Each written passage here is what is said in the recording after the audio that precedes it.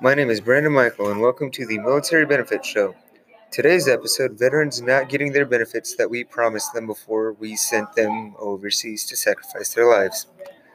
Our soldiers risk their lives on a day-to-day basis, and we promised them health care and to pay for their funerals if needed.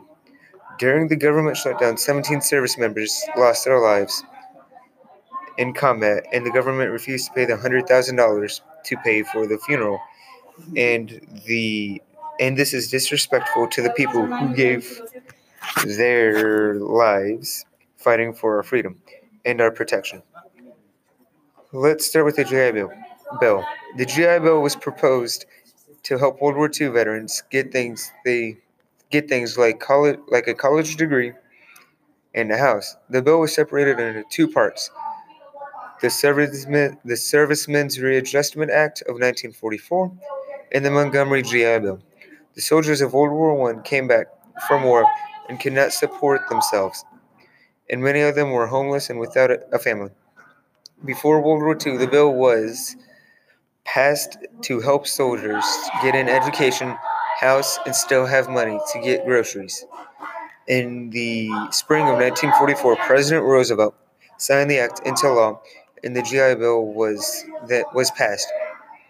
The GI Bill's mortgage subsides led to the escalated demand of housing and the development of suburbs.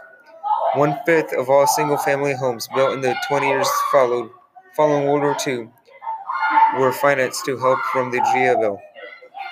GI Bill's loan guarantee program, symbolizing the emergency of a new middle class.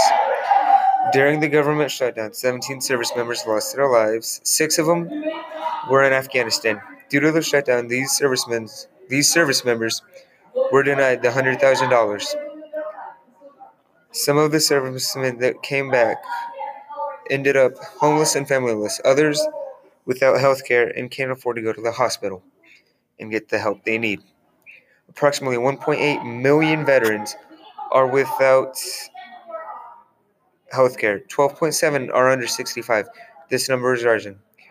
The Bush administration has been sending Americans overseas to fight for the country, and yet when people came back home, they have no guarantee health care, said study co-author Dr. Steffi Woolhandler, and an associate professor of medical at Harvard Medical School and a member of the advocacy group Physicians for a National Health Program.